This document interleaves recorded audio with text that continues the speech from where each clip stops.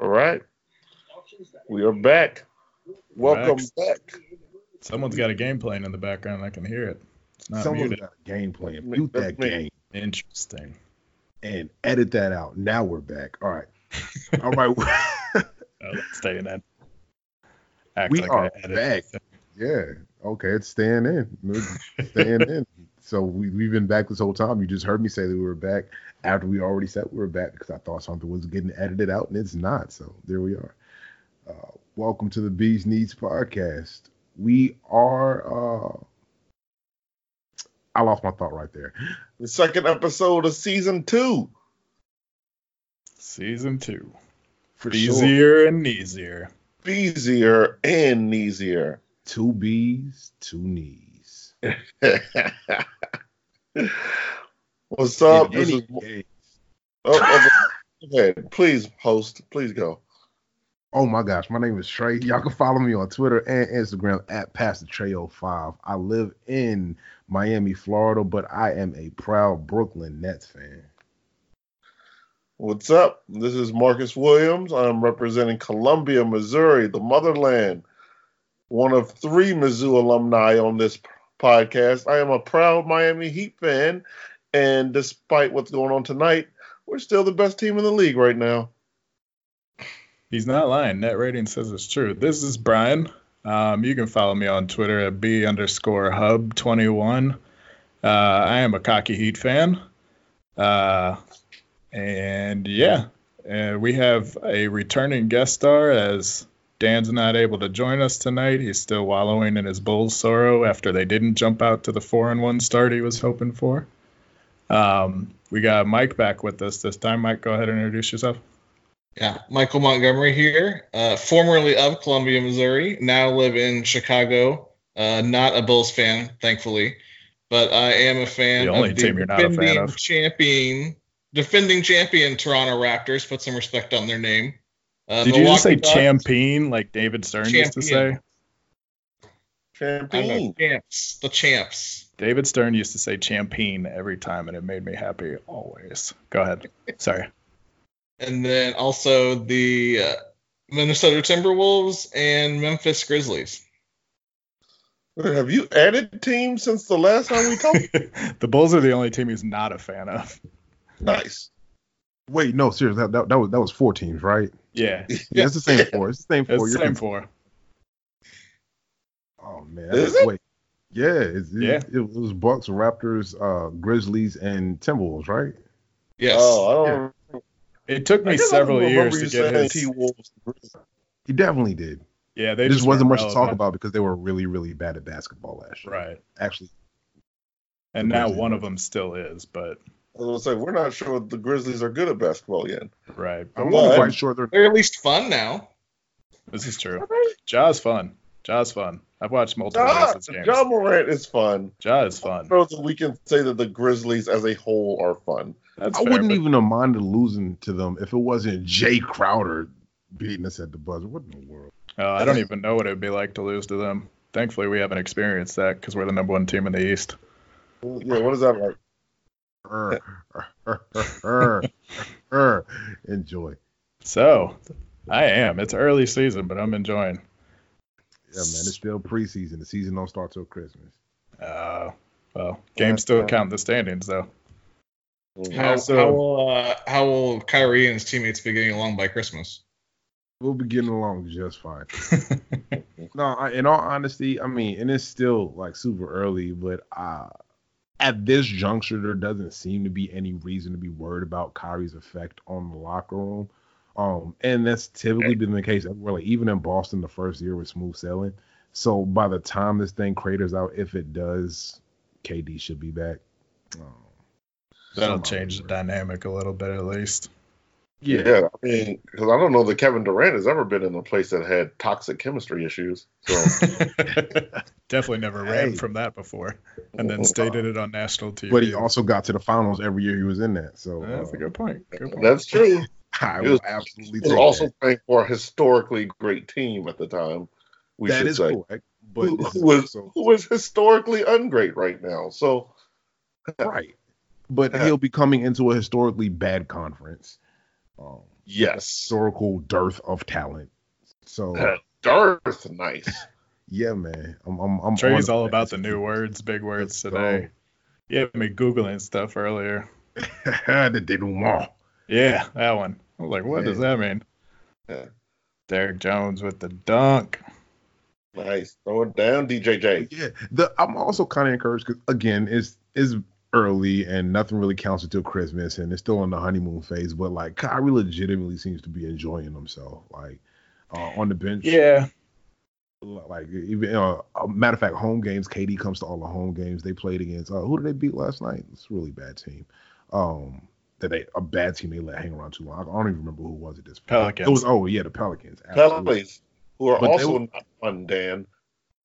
Yes, they're anti-fun. Hammer Dan on all his hot takes while he's not here. Oh yeah, man. Pour one out for Danby. Danby couldn't make this recording, and Mike is filling in for him. But absolutely, like, I was watching Kyrie and KD on the bench, and they're having fun with a teammate. Like, Garrett Temple had a dunk that almost wasn't a dunk, and they gave him a thumbs down and laughed at him and stuff. That was really encouraging to see. I think that's true for several free agents because, like, I mean, Kyrie's got that reputation, but if he's enjoying where he's at, like, he didn't seem to enjoy Boston. And then, like, once Bron got to Cleveland, he didn't really seem to enjoy that either. But you put him in a situation that he is enjoying, and he's not going to be, the problem people make him out to be. And again, cocky Heat fan brings it back to Miami. Like, Jimmy wanted to be in Miami, and he seems to really enjoy everybody there. Like, him and Tyler, been working out all summer together. The entire organization has got that same kind of mindset that he does. Like, I don't think there was a single fan that really looked at it and like, oh, he had a rough time in Minnesota with Tibbs. How is it going to work here? Like, I mean, if the guy fits and if he's buying into what that team's about, then he's not going to be a problem. It's if the piece doesn't fit is when it's a problem. Yeah. Y'all can keep on making excuses for these proven malcontents all you want, but even as a Heat fan, I'm not expecting. But why? No, I think there's something to be said of that. Like, right. Okay, yes, like, he's clearly like a mercurial dude or whatever, but at the same token, this is the literal first time that he's chosen a destination in his career. Yeah, and he's had people that match his vision for, like, how basketball should be played. Like, right. I mean, I think that's why he honestly enjoyed playing for Tibbs, because Tibbs worked their asses off. I mean, he made them run hard in practices. He made them play tough defense. Yeah, he had problem. Mike, I mean, you can speak to that. I don't think Jimmy's big problem was Tibbs. It was teammates that weren't, pushing themselves in practice like he does.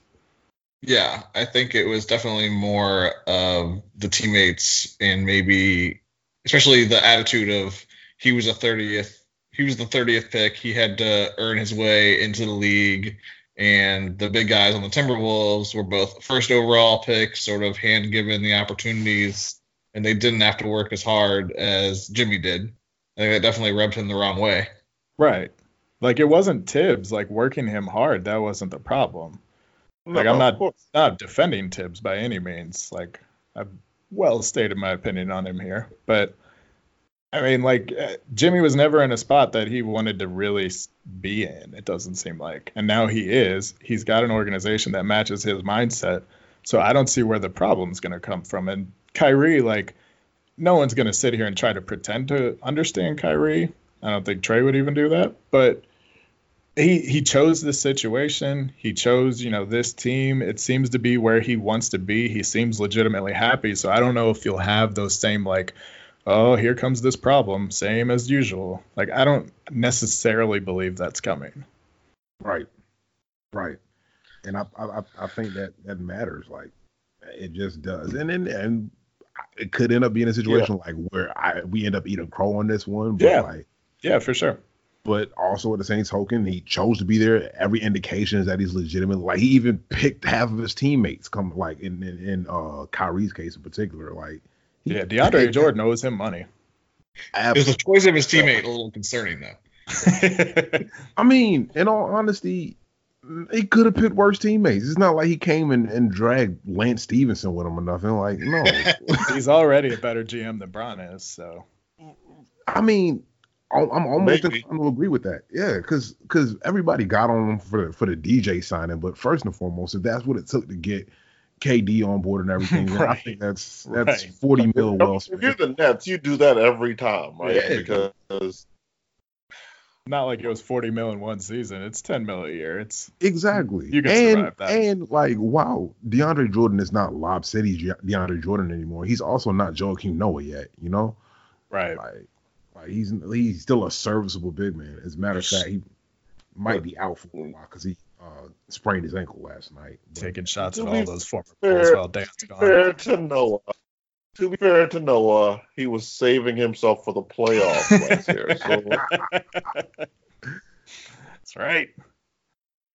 yeah. he was Mike, clearly- if you could pick any one of your 4 teams to sign Joakim Noah right now, who would it be and why? That is a tough one. I would say the Grizzlies again, because he would help with their draft pick status and keeping.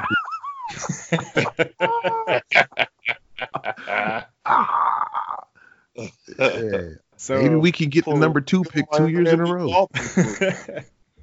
I know they don't get the number 1 pick. That never happens. So, so Mike, the Timberwolves are one of the early season surprises. What have you seen with them so far? Have you seen many of their games yet? Or The ironic thing is I actually went to their last preseason game in Milwaukee against the Bucks, and let's just say that that game did not have me excited for their early regular season success. really? Yeah, it was rough. I think Andrew Wiggins shot about 22 shots and made about maybe 8 of them. There were a lot of mid-range jumpers taken that game, which he's apparently stopped taking now that the regular season I was gonna say 8 for 22 is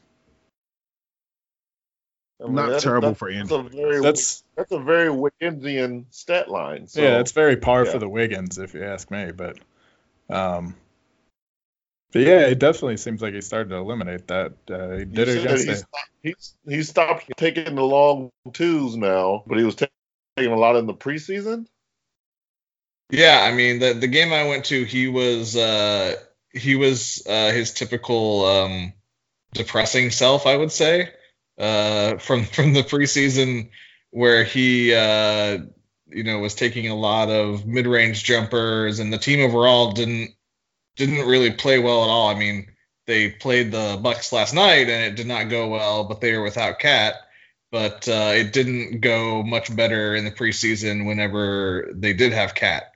So being at that game, I was not excited and was not expecting this. But I will say in that preseason game, Cat was in foul trouble. So I didn't get to see a lot of them running the offense through them like they have so far in the regular season, which has been very smart. They're utilizing him a lot more on the perimeter and having 4 other perimeter guys. So they're really spreading the floor.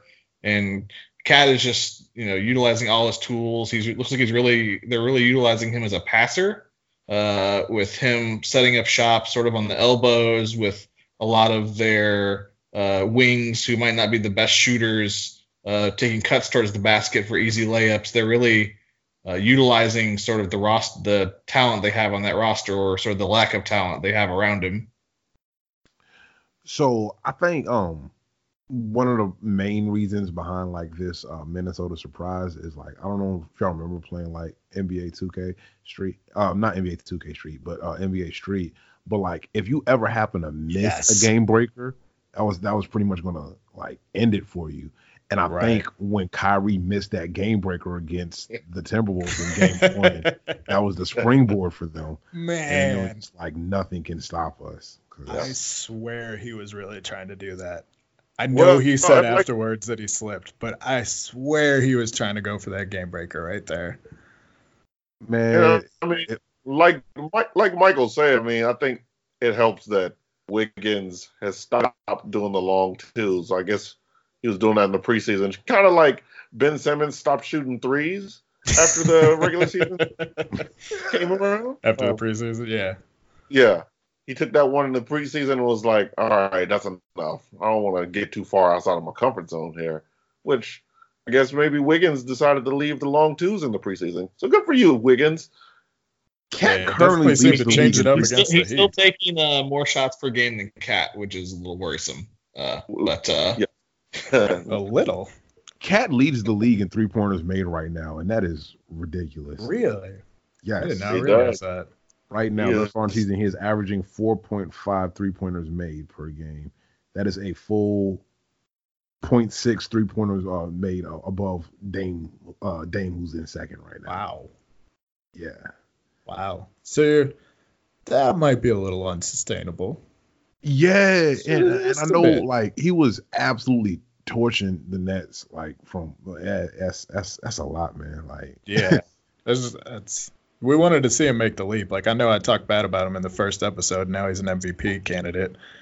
But I mean, yeah, it's more than just a leap. That seems unsustainable. But Mike, you had a decent trade idea for the Wolves the other day. If this seems to be like, hey, they actually are pretty good and they're enjoying post-Tibbs life, but they still need pieces because they're not quite there yet. So your trade the other day, you had D'Angelo Russell going to the Wolves, right? Yeah, D'Angelo Russell, who the Wolves actually thought they were going to get before he signed with the Warriors. yeah, D'Angelo Russell thought he was going to the Timberwolves. His agent was like, no. So the fact that KD chose the Nets actually opened up that opportunity. So he chose the Warriors, which don't blame him, of course.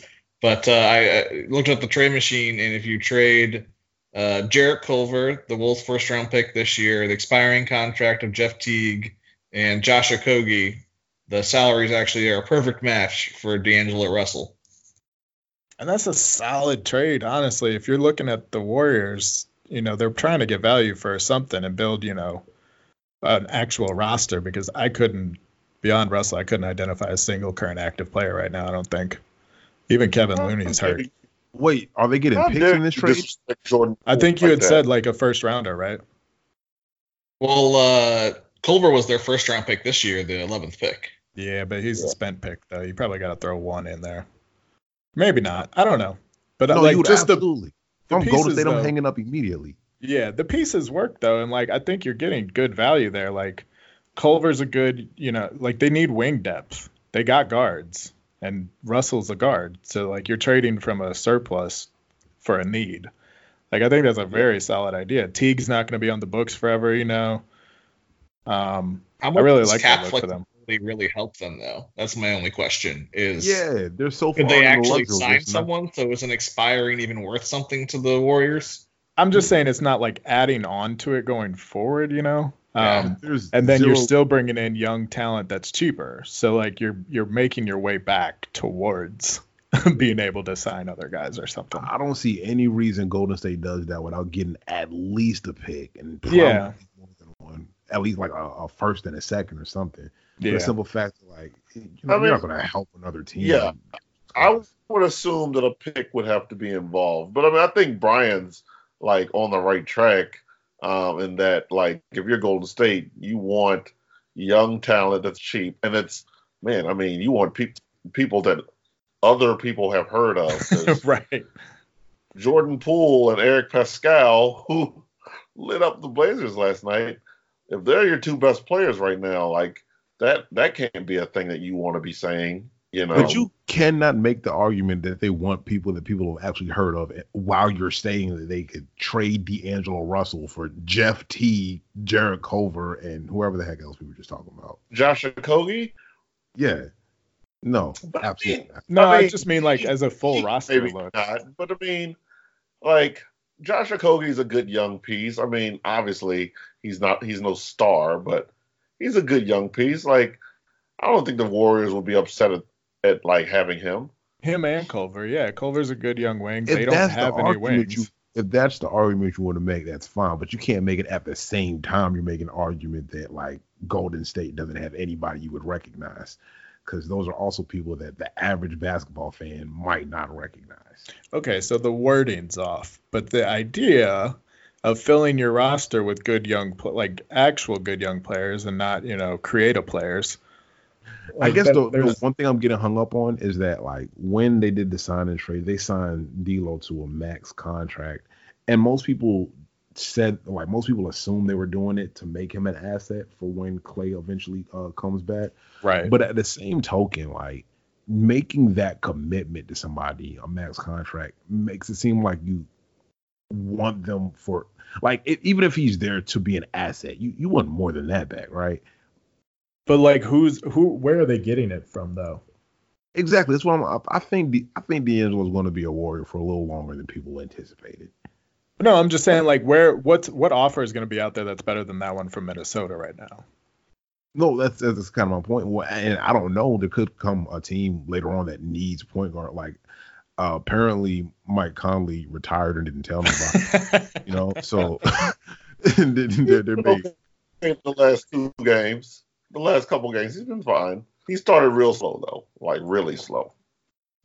Yeah, he did.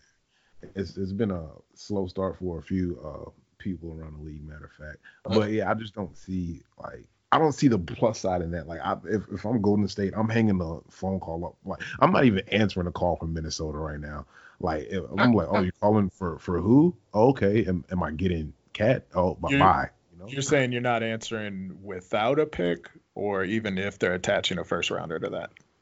It had to be at least a first and a second. I honestly, like, I feel like you'd still do that, honestly, if you're Minnesota. I don't know about you, Mike, but like, I think maybe that's the Heat in me talking, but it's the most Minnesota thing for them to think they're getting a free agent and then have to trade like 5 assets for that said player just because Kevin Durant happened to choose Nets, who also happened to be D'Angelo Russell's former team, so a sign and trade opportunity happened. Right. But I think the Wolves would still do that. Yeah, especially if this whole thing, if them being good-ish proves to be sustainable in any way. You know, we get into January and they're still hovering around, you know, the 6-7 spot in the West. And yeah, I think they have a lot of incentive to call Golden State and be like, hey man, seriously, what about D'Angelo Russell? Right. And I think Golden State is more inclined to listen to that phone call than Trey, than you probably think. But I would agree that they would probably want to get a pick back. Yes. I mean, that's just the nature of things. At least a pick. Like, and the Timberwolves have not yet played a Western Conference team, so there's also that. Really? Well, but don't worry, they play 2 next. They play the Grizzlies and the Warriors. Oh, so we're still not playing like legit Western Conference teams then. And then after that, the Pistons. Well, then Denver, then the Pistons. So they have a pretty nice little soft schedule to start the year. So it might be a mirage for a little bit longer. Yeah, maybe. Man. I was just about to watch out for calling the schedule soft, because the guy that you're replacing once did that, and whoops. Oh, you're gonna air his group chat dirty laundry out like that? That's not a group chat. Like, he said that on. Did he say 4-1 on the pod?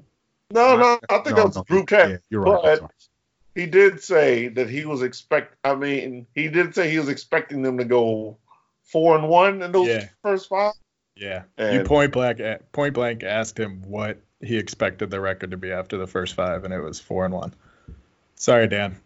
We know you're not here to defend yourself, and you're listening right now and mad at it, but it's a rough time in Bulls fandom. Well, I don't think the Bulls are defending anyone, so it's fine.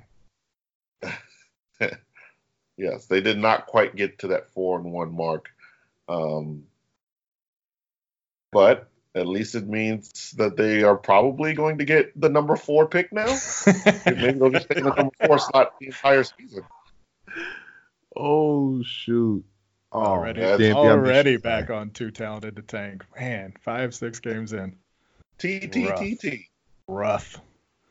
So another team that started well that I don't think is quite as much of a mirage as Minnesota might be, but I still don't quite understand how, is the Phoenix Suns. Like, that was a legit win last night. I don't know if you guys caught any of that. I watched the last probably 7 or 8 minutes. Yeah, me too. Yeah, and that team is I mean, they Like, have. They have a real life NBA point guard. I'm not saying he's, an all-star or anything, but Rubio, he's a real life point guard. They seem to have, a coach that understands basketball. I can't say that they did before. I don't know. Like they don't have a ton of different new pieces or anything. It doesn't seem like, but it's starting to click, I guess. I don't know. What do you think? That team's frisky, man. They are frisky. I like them. They're a lot of fun. For the record, I did say before the season that I think that Rubio was going to help them quite a bit because now they have an adult in the room, and that helps. Right. I will say that. I mean, their starters. Well, Aiden is out now, but I mean, their starters. They went Rubio, Booker, Kelly Oubre, Dario Saric, and DeAndre Ayton. That's not a terrible starting five. I mean, you know what I mean? Like, they're not winning a title with that, but those are 5 real-life NBA players. If they had to play the Heat for 82 games, they absolutely would win the title because Dario Saric is Dirk Nowitzki against us. But, yeah, I would agree. I mean, like, they didn't look like, Phoenix was slacking off or, like, it wasn't like, oh, they're just missing Embiid. Like, they look good. They looked like they had a clear idea what to do at the end of the game. Like, Booker was making some plays. Oubre looked confident. Like, they looked like they had confidence in themselves. Yeah. I haven't seen that in a while. They expected to win that game. Right, and Aaron Ayton looked like he thought he was the best center on that floor, which he was for a lot of it. So, I mean, shouts to the Phoenix Suns. I will say that they are shooting a very unsustainable 3-point percentage. Devin Booker is shooting 50%. Yeah. Aaron Baines is shooting 48% on 4.4 attempts a game. Javon Carter, 41%. Rubio, 40%. Overall, as a team, shooting 37% from 3. I don't think that is something that the Suns can sustain moving forward. Did you say Rubio was shooting 40%? I knew he'd make it. I knew he'd get there. Finally. The day has come. I was a very, very early Rubio believer, and it's been rough territory for a while. Rubio Island? Is that a thing? Man, what was it, the 2008 gold medal game, U.S. versus Spain? Like, I was a believer. That's all I needed. I was like, this kid's got his predominant hand is broken or something like that, sprained. I don't know. He was still playing. He couldn't really use his right hand. And he held his own with Chris Paul and Jason Kidd and everybody, all the other point guards on that team. I was in. He was giving the USA fits in that game. Right. What was he, 12 at the time? Something like that, yeah. His whole life, basically. Need to see that birth certificate. Right. He never played with a guard as good as Booker in Minnesota, at least. That's true. I mean, do we think Booker's better than Donovan Mitchell? He's a better shooter, but like as a better player, because he played with him in Utah. Booker's more of a spot-up shooter, though, and Mitchell's more of a slasher, I would say. Mitchell can shoot, but he is more of a slasher, which is where Rubio's expertise comes in. I'm legitimately asking because I have not watched a Phoenix Suns game since March Stoudemire played there. But, like, does Devin Booker believe in defense? Oh, no, not at all. No, but I think Monty Williams does, and as long as you don't have too many guys like that, you can probably figure out a way to work around it. Like, I figured as much, but in that essence, like, at least Donovan Mitchell like cares. Like, I think Booker is willing to try, and to me, like, that's the difference between like a team being really bad defensively because a guy just does not care, like James Harden.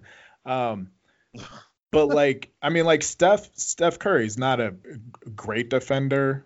He's not like a physical defender or anything, but he puts the effort in to where you can build a team defense that has him as a piece of it and still be good at defense. You know, I think Booker could be on that track. It seems like. Yeah, the last time I watched the Phoenix Suns game, they had a. Go ahead. The last time I watched the Phoenix Suns game, they had this one point guard who absolutely could not care less about defense. He ended up winning the MVP though. Two of them. I think in Nash's case, I think he cared about defense. His body just would not let him be a good defender. He cared vicariously through his teammates. Like, hey, y'all, try harder. He cheered real hard for him. You're good at it. I care that you're good at defense, so I care for defense. Yeah, it was something more like that probably. Yeah, but absolutely. hey, if you're an MVP level, like if you're an MVP level player, I'm okay with you not being a great defender. Like, but that's really it. Like, if you're not at least one of those MVPs was just because they had to give it to somebody though. Like, they got to the end of the season. I forget which year it was, but there was clearly one year where they were like, "Oh, guys, I guess we got to get this out." And they were like, "Who?" And they were like, "Who's the best team right now?" They were like, "The Suns." And they were like, "Who's the best player there?" They were like, "Mark Stoudemire." Like, Steve Nash won more MVPs than Kobe and Wade combined. Yeah. That's wild. That is wild. That's disrespectful. Yeah. I mean, no disrespect to Steve Nash. And exactly. No disrespect to Steve Nash. One of the most entertaining players. I don't know that I have any issue with him winning, even though the one that he won maybe the first time of the year, that probably should have been Shaq's MVP. Yeah, I was going to say Shaq got robbed by one of them. Shaq in Miami year. So, yeah, I guess I do have a problem with him winning. Like, one of the Nash MVPs and the Rose MVP are two of my biggest what in the world's going on. We really shouldn't have the Rose MVP discussion without Dan here, because he's going to be furious and come back with 6,000 hot takes on the next one just to punish us. But I would agree. Hey, that was the largest ovation in the United Center this year was when Derrick Rose returned. Yeah. That's a thing. So let's do we have any teams that we've found to be really disappointing so far this year? Michael, let's start with you. In terms of disappointing teams, the Bucks have been a little worrisome to start the season. They picked it up the last couple of games, but they blew big third quarter leads in at least 3 games. Yeah, they did. And the crowd, I was up there in Milwaukee also for Saturday against Raptors Bucks game, and they blew a big lead against the Raptors, and you could just sort of feel the tension in the crowd of here it goes again. And you can definitely tell the pressure's on this year for the Bucks. You know, they feel the heat with Giannis, so a little bit of a worrisome start, but I think they've been on the right track with their last couple games. But it's definitely worth keeping an eye on in terms of they're definitely feeling the heat up in Milwaukee. Yeah. By the way, in 2021, everybody's going to feel the heat with Giannis. Yeah. But it's okay. We'll get there. Yeah, that's right. Cocky Heat fan. That's right. Not miss cocky Heat fan. I agree you said with you do or don't? They seem to have figured it out the last couple games, but they definitely seem to be like, things don't seem as easy and as loose with them this year. I think expectations, which, I mean, tends to be the case with a lot of things, right? Expectations, 10 teams down. Ask Baker Mayfield and the Cleveland Browns right now, and so I think that's kind of, and I mean, how could the Giannis thing not be on their mind, right? They know that they are on the clock now, right? Because now they're expected to compete for a finals berth, and anything short of that is going to be unacceptable. And Giannis is going to notice, and everybody else is going to notice. Do players feel that with him, you think? Like, I can 100% the organization does. But do, like, players, they feel the finals pressure, like, the expectations, but do they feel like the pressure that, oh, God, Giannis is going to leave us? I mean, how could they not? Even the Warriors, a historically great team, felt that with Durant. So why would the Bucks players not feel that? I just feel like it's yeah, exactly, and it's still it's still a year, 2 years away, really, honestly. I think where who knows where they're going to be? Each of those players is going to be in 2 years, right? I think the main difference, the Warriors already had like a dynasty going. That they didn't sacrifice like any major parts to get Durant, just Harry Barnes or whatever. But at the same token, they already have the pressure of winning and sustaining that with Durant, and they recognize that job becomes immensely harder if he decides to leave, for the fact that, like, as we see now, they don't have the horses. Like, right. They really don't. Sure. And in Milwaukee, all they've heard the offseason is Chris Middleton was overpaid and was terrible in FIBA. Eric Bledsoe, oh my goodness, that contract, Eric Bledsoe. So you've got their second and third best players who've heard nothing but negative about themselves all offseason. And then they've got to have the expectation to pick up where they left off and perform. Or if they don't, Giannis might leave. So there is that factor as well with the Bucks players. Yeah, I don't see how they could not feel that pressure. I don't see how that's something they could not be thinking about. But I'm saying, like, I agree that they definitely feel the pressure of expectations now. That's different, yes. But I don't think they're feeling the whole, God, Giannis might leave us in 2 years. How many of them have contracts that are running beyond that besides, like, Middleton, who signed this year? Like, I don't think you feel the pressure of that guy leaving 2 years from now. I think they're feeling okay, we're expected to be number one in this conference now that Kawhi left. And that pressure is on every single night. I don't think it's Giannis though for the players. Yeah, I think at least the most best friends are probably hoping he like goes to Orlando so they have somebody to visit. No one wants to visit. I can't wait until, because today I saw a Knicks fan on Twitter. Oh boy. Tweet out a Photoshop picture of Giannis in a Knicks jersey, and I cannot wait. Why do they insist on doing this? And not only that, but then they had the Thanos quote, like, Destiny, like, run from it. Oh, no. I know. And I cannot wait till the summer of 2021 where they signed Kostas out of the Kupo. We did it. Try to convince themselves that was the one they wanted all along. Oh, man. Isn't there a fourth one on the way? Yeah. Alex.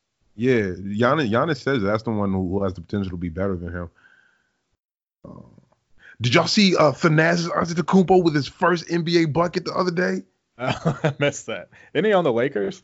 No, he's on the Bucks. Is he? Oh, yeah, that's right. He went there. Yeah, they have the brothers Antetokounmpo and they got the brothers Antetokounmpo and don't worry. At least they didn't have to.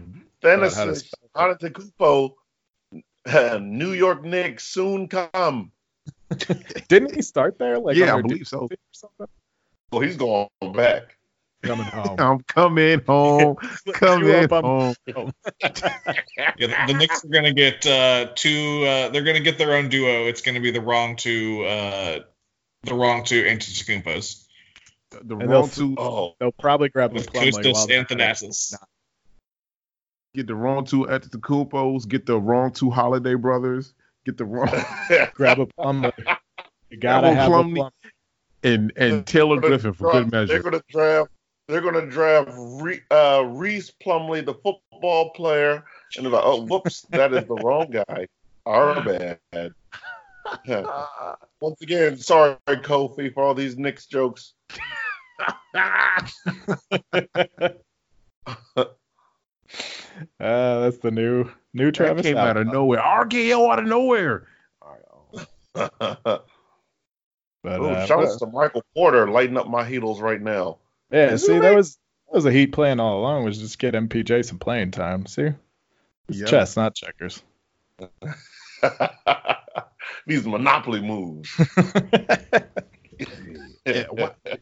We were talking about disappointing teams a moment ago, and I don't know, like, of course, this is going to be talked about everywhere, like in the NBA world, all sorts of podcasts and stuff, but I wouldn't call the Warriors disappointing so much as how did all of us miss this? Yeah.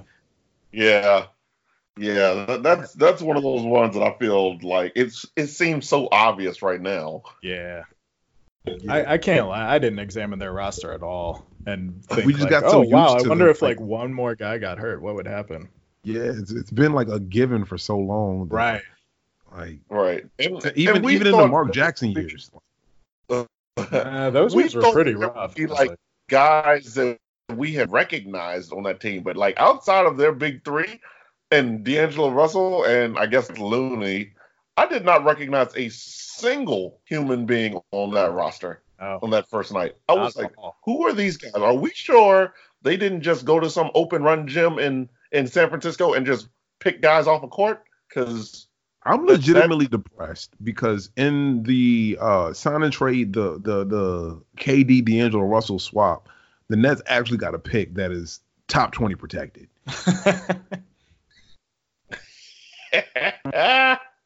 Yeah, y'all not getting that pick. Nope. It converts to a second rounder next year. Okay. You know who the Warriors really used?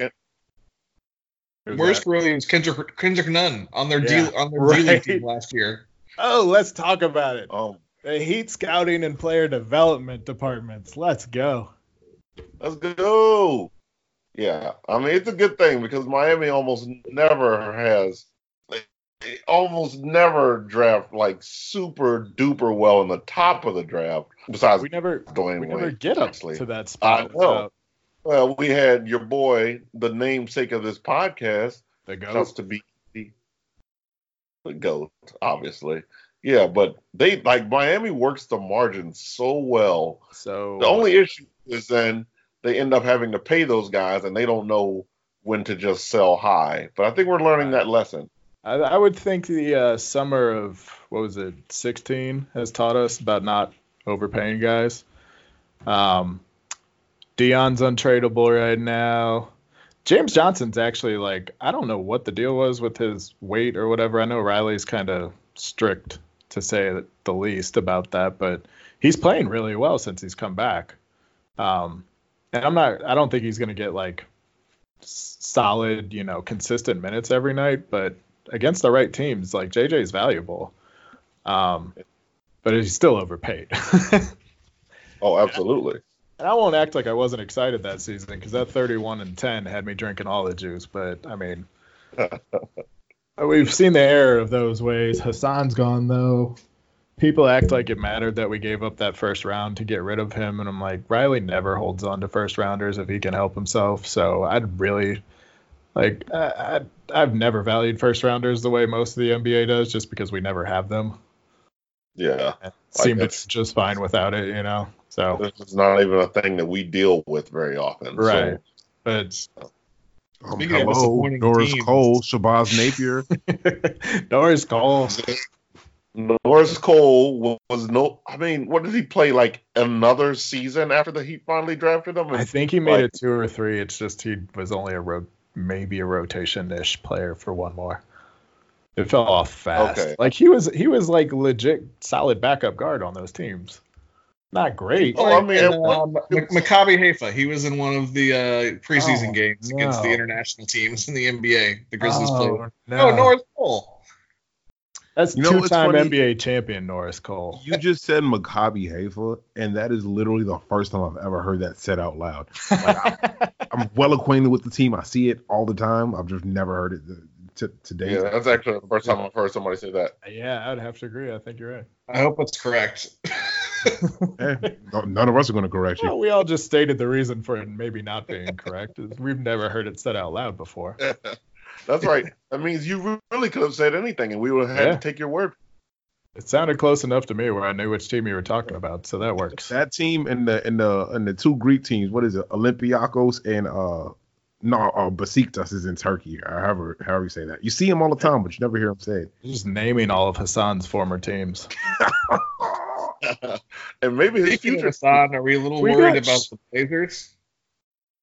Nah, I didn't have the Blazers very high after they traded for Whiteside. Come on. I saw Zach Collins now out for 4 months. Yeah, exactly. Now they really got to lean on Zach. Oh, man. It's about to get ugly in Portland. I'm worried about the Jazz. You're more worried about the Jazz than the Blazers? Yep.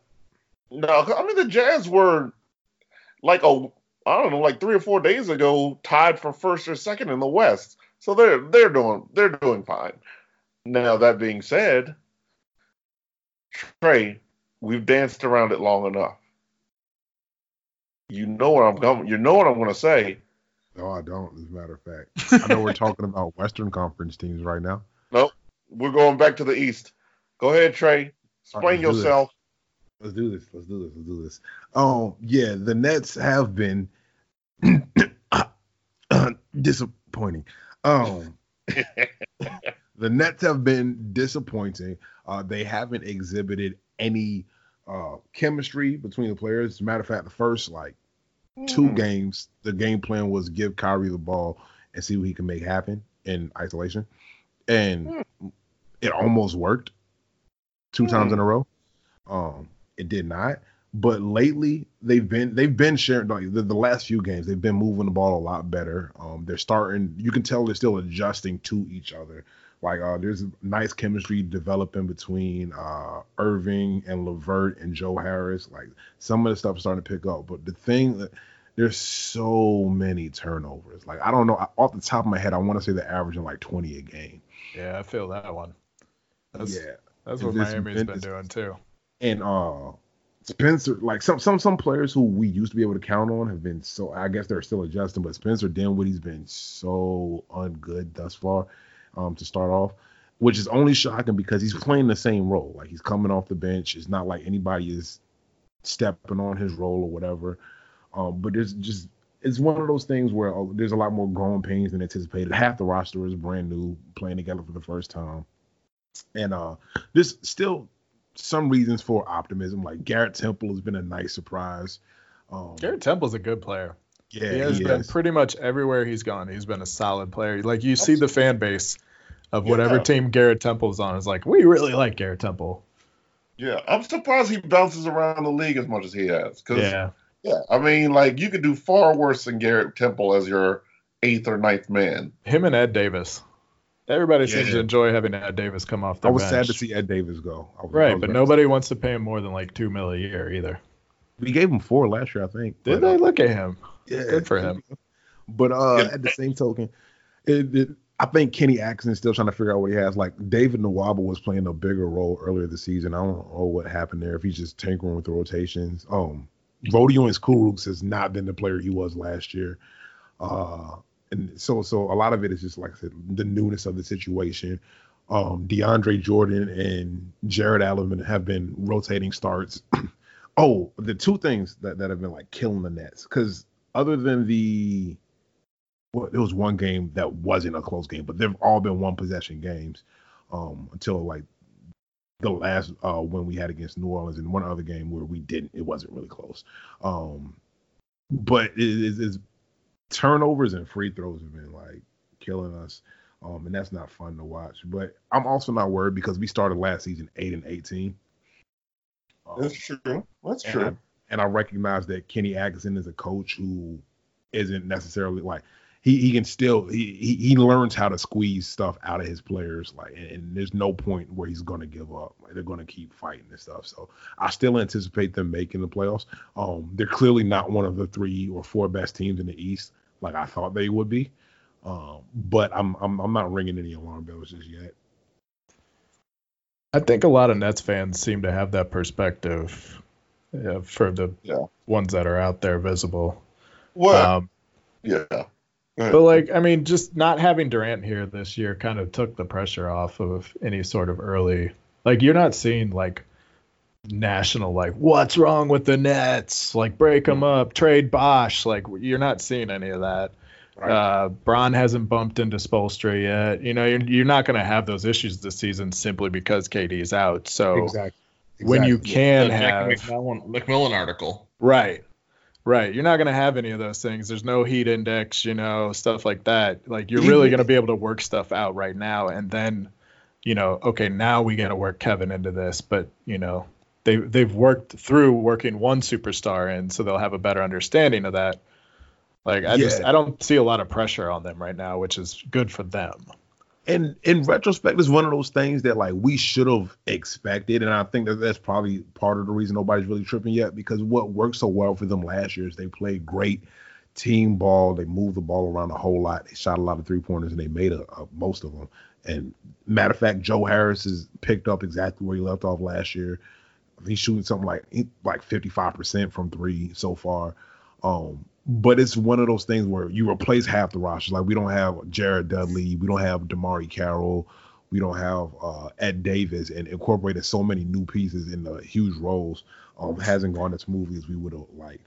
Torian Prince has also been a nice surprise.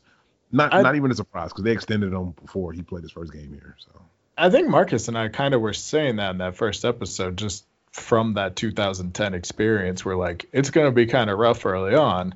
You guys will be fine because there won't be any pressure because KD not there. But, you know, like that first year that Bron was in Miami with Bosh and Wade, like, did we have anyone besides Wade and Haslam return that season? Not that I can recall. Right. It was a lot of new faces. Like, I remember Beasley was specifically the last piece shipped out to make cap space for the three of them.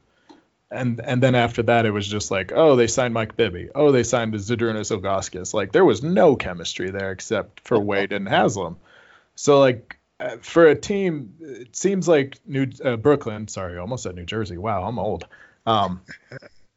They have a solid organizational structure now. It seems like they have a good coach. They're going to figure it out, and they don't have that pressure on them. So I think everything's in place for it to be, you know, like, good in the long term. I honestly didn't expect much this year because of that, you know, whole rebuilding the roster basically, and then not having that superstar there. I just thought they'd be about a 45 to 50 win team this year.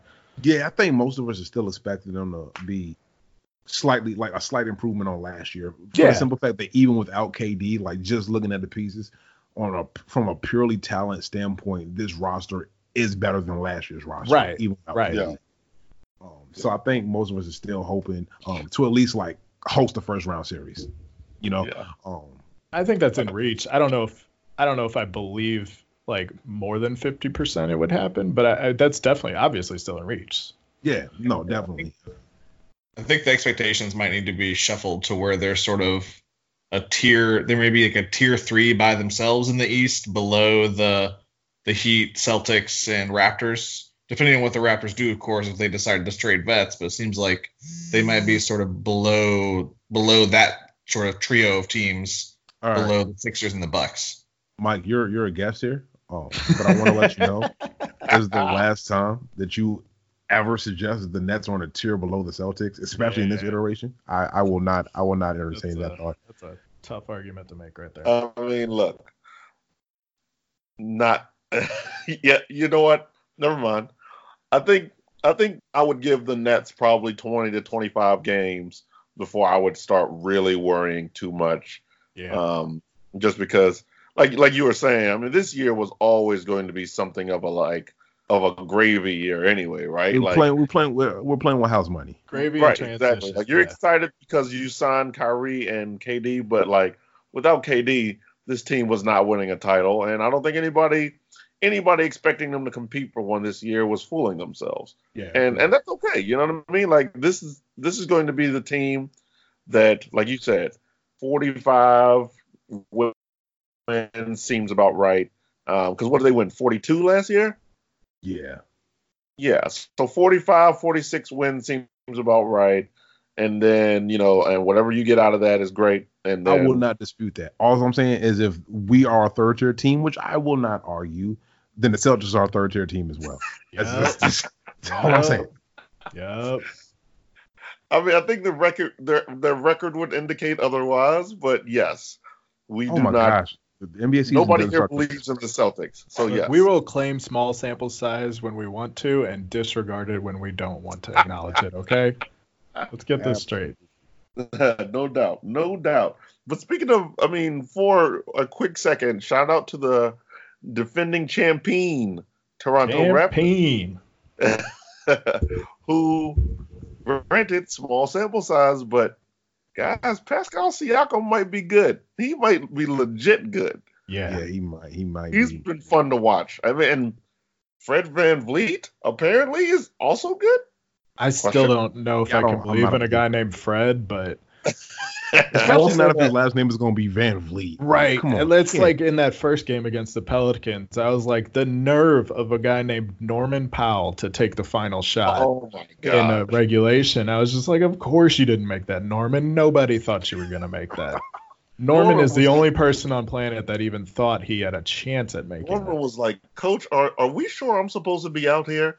And he was like, look, since I'm out here, I got the ball and I'm shooting this. Forget it. I'm never going to get this opportunity again. But yes, That is 100% not what they had drawn up.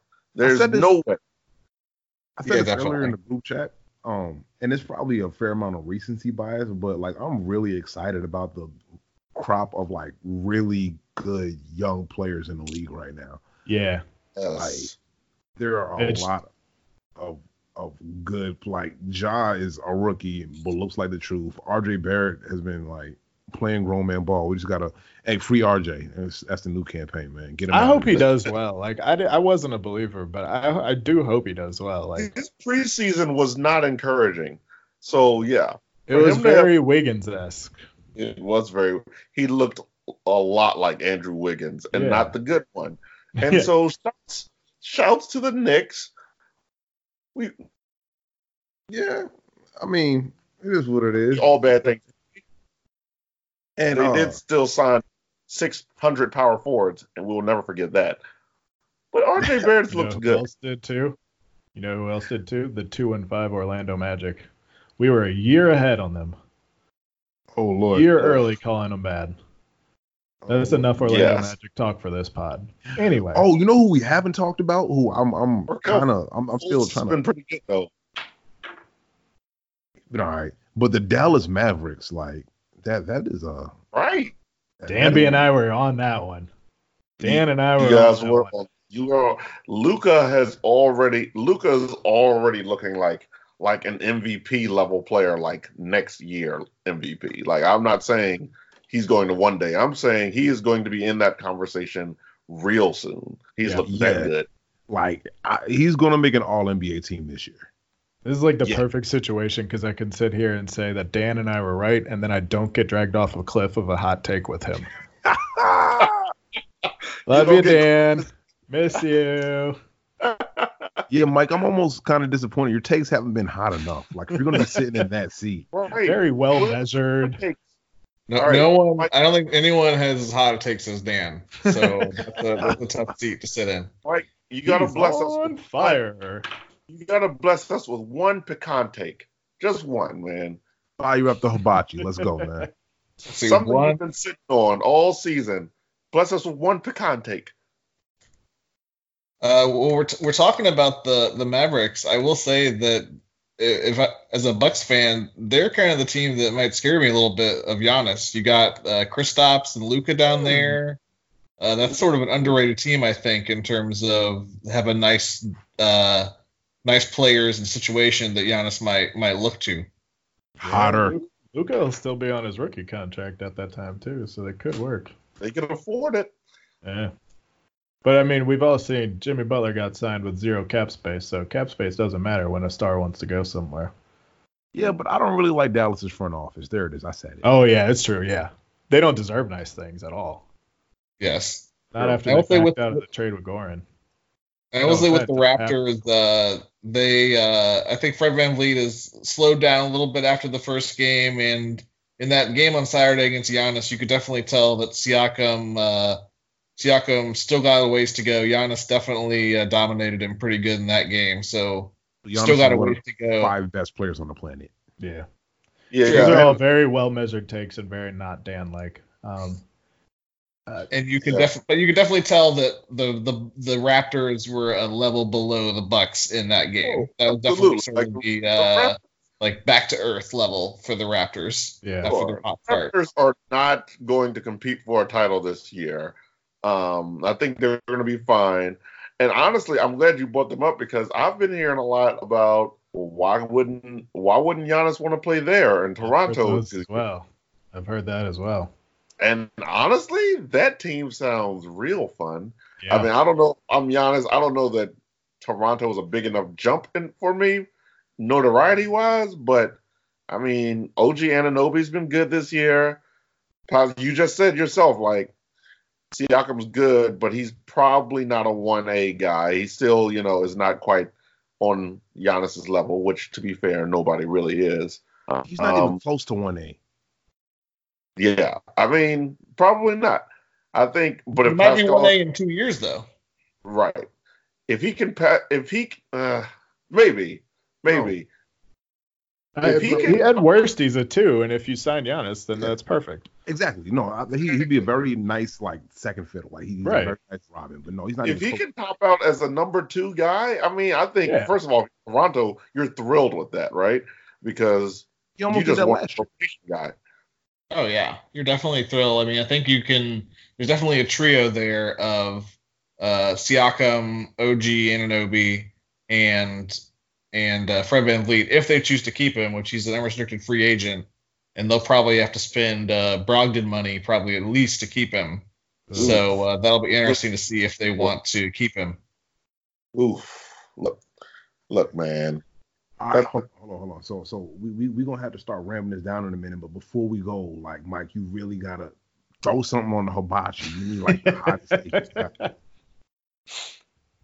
He prepared all this well-measured stuff for the podcast, and we're just like, throw your crazy at us. What do you got? I did before we end this. I did want to talk about Houston.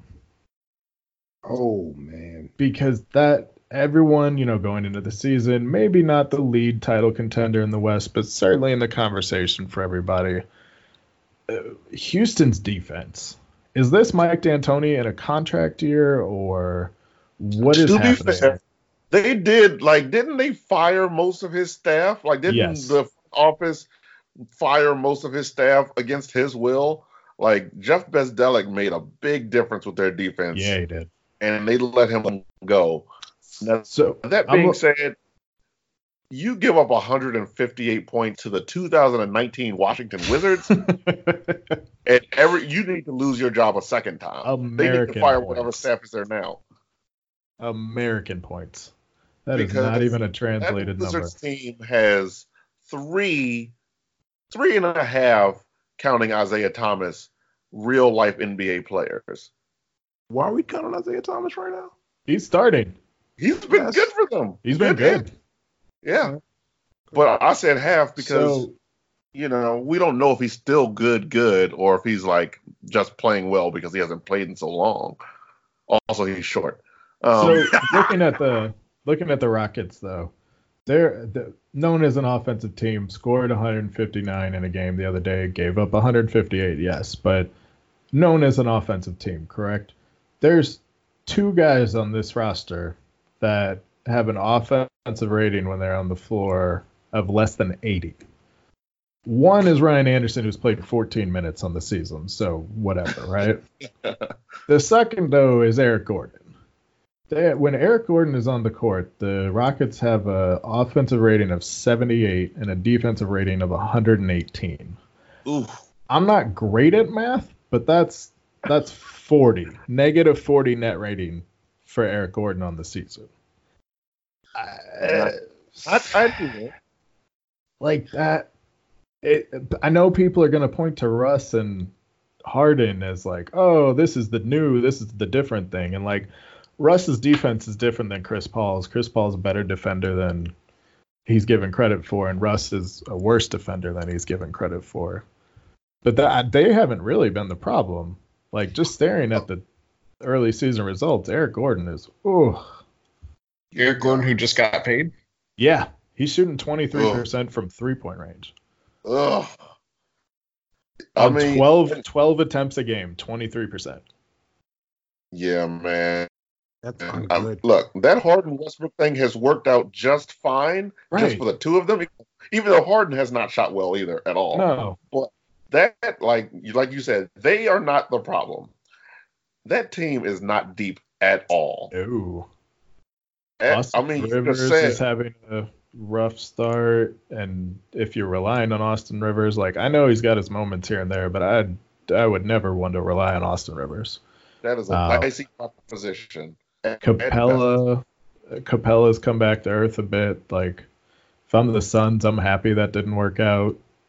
And honestly, if you're depending on PJ Tucker for offense, which they kind of have to, that's not a great position to be in either. And PJ Tucker's I love PJ Tucker. Yeah, but he's if plus you 13. need him to score 15 points a night, my brothers, that is not a good place to be in. Right. Yeah. So for you to need 159 points to beat the Wizards, who scored 158, that's awful. They got Because Harden had 59 of those points, right? I think so. Yeah. Yeah. That's why he's averaging like 37 on the season. Well, what's funny is like he's averaging 36 point. He was averaging like 36.6 points. Yeah. And was shooting 36.5 for the season, which is a strange statistic. Also gross. Yes, that's scary. Gary Rozier level shooting. It's always really confusing looking at his stat lines when he's not shooting well, because you're like, oh, 3 of 14 and 41 points. Wait, what? Yeah. It helps to live at the free throw line, though. Yeah. Well, doesn't visually help, but yeah, you're right.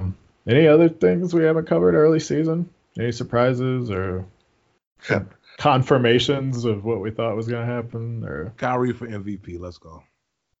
If he had completed that game breaker, then absolutely I'd be banging the drum right next to you. Shouts to the Charlotte Hornets, who are above 500 right now. That's right. What on earth? Yeah, unacceptable. Well, they got the Bulls to start the season. They started feeling themselves a little bit, I guess. But anytime you can take down a playoff team, you got to feel good about yourself. Sorry, Dan. Very confused by the Bulls playoff talk preseason. Oh, you weren't the only one. Yeah, there was 3 of us on this pod that were not, or that were confused. Dozens of us. Yeah, dozens. There were 3 of us that were very confused by the playoff talk, and one that was confident they were going 4-1. But now, in his defense, I listened to quite a few podcasts with other experts who said the same thing. So it's not like his left field. Agreed. And Dan has stated that is what got his hopes up, that many national people were being like, well, the Bulls. Well, we keep on trying to teach Dan about having hope. Like, Dan, I'm sorry, you're not here to defend yourself, but somebody had the nerve to talk about, to AD about coming to Chicago. He was like, it's possible. And stop. Get some help. You know? Get some help, man. It's the Pat Beverly thing all over again, man. It's right. But to be fair to Dan, like, he did have the numbers right when he said 4-1. He's just wrong order. Dislocated them. Yeah, I mean, like, there was people talking them up. He's not wrong about that, and that is why his hopes were up, it seemed like. But stop with the hope, guy. Yeah, we gotta examine things objectively. But then the game started, and then we're like, oh, never mind. Then you lose to Charlotte, and everything goes to hell. Yeah. Whoa. And they really need to figure out what they're going to do with marketing. Like, they're not really giving him enough shots. Like, if he's going to be your guy, then you have to sink or swim with him. And they're not, like, letting him do enough. But when you have Zach LaVine, you know, you're going to have to give up a lot of shots to that guy. I'm not going to sit here and pretend to have any knowledge about how the Bulls are playing other than awful, because I can't say I've watched a single game of theirs this year. I don't hate myself. I can only handle so much bad basketball. Right. That's have not been good.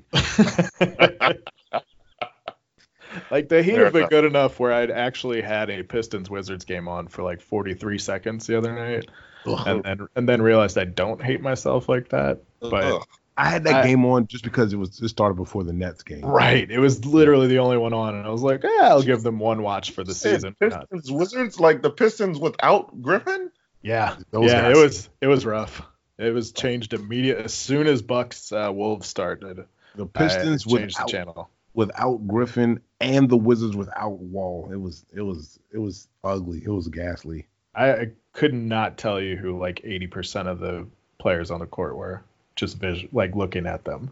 Do you know the Pistons have the 6th highest salary this year? Yeah, Mike was telling me this the other day. I thought you said it was the 4th. I think it's 6th. Okay. But yeah, I was looking at a top 10, and Pistons 6 was definitely very jarring.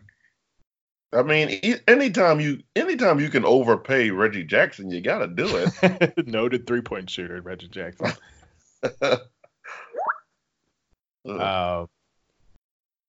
Yeah, right. But yeah. How we doing here? Yeah, man. I think that'll do it, folks. What do y'all think? Sounds good to me. Well, thanks. Thank for you so coming much on, for joining us, Mike. Appreciate you. Thanks for having me. Yeah, glad to have you back. Anytime, bro. And we miss you, Dan. We miss you, Dan. And thank all y'all for listening to the Beas Knees Podcast, Season 2. Beesier and easier. Easier and easier. 2 B's, 2 knees. Normally the part where we tell you how you can contact us, but isn't Dan be the one who has all that information? Yeah, I can't say I know what any of them. I know what the Twitter's at Beas Podcast. So follow us there. Yeah. I don't know. I think the email address, if you want to send in any questions or if anybody wants to send in some hot takes for the future, if Dan might have to miss an episode, please do. Mike was bringing way too many rational thoughts to the podcast tonight. Threw the equilibrium off, man. So that's I have a hot take. I came up with one. All right, we're ending on this. Let's get it. I'm gonna say that the Nets are gonna be looking to see if they can trade Kyrie this offseason with just Kyrie. Now we're talking. He brings it right as we're leaving. You know what? I was about to tell you that you're welcome back here anytime. but now you're only welcome back when I'm not here. I listened to another podcast and it was a story from an NBA photographer that Kyrie went up to the NBA photographer and told the NBA photographer not to take pictures of him in pregame. That sounds like him. Didn't he say something about like he had a hat on for some photo shoot and they were asking him to take it off and he was like, you can just Photoshop it out. Yeah. He didn't have his hair lined up, man. That's gotcha. Okay, that makes sense. That's a real thing. But yeah, that's the type of contact we needed from you, man. Leave that bridge burned. Hey, appreciate you, Mike, and appreciate you, listeners. Come back whenever the next time we drop another episode is. How about that? All right. All right. Nice. Later.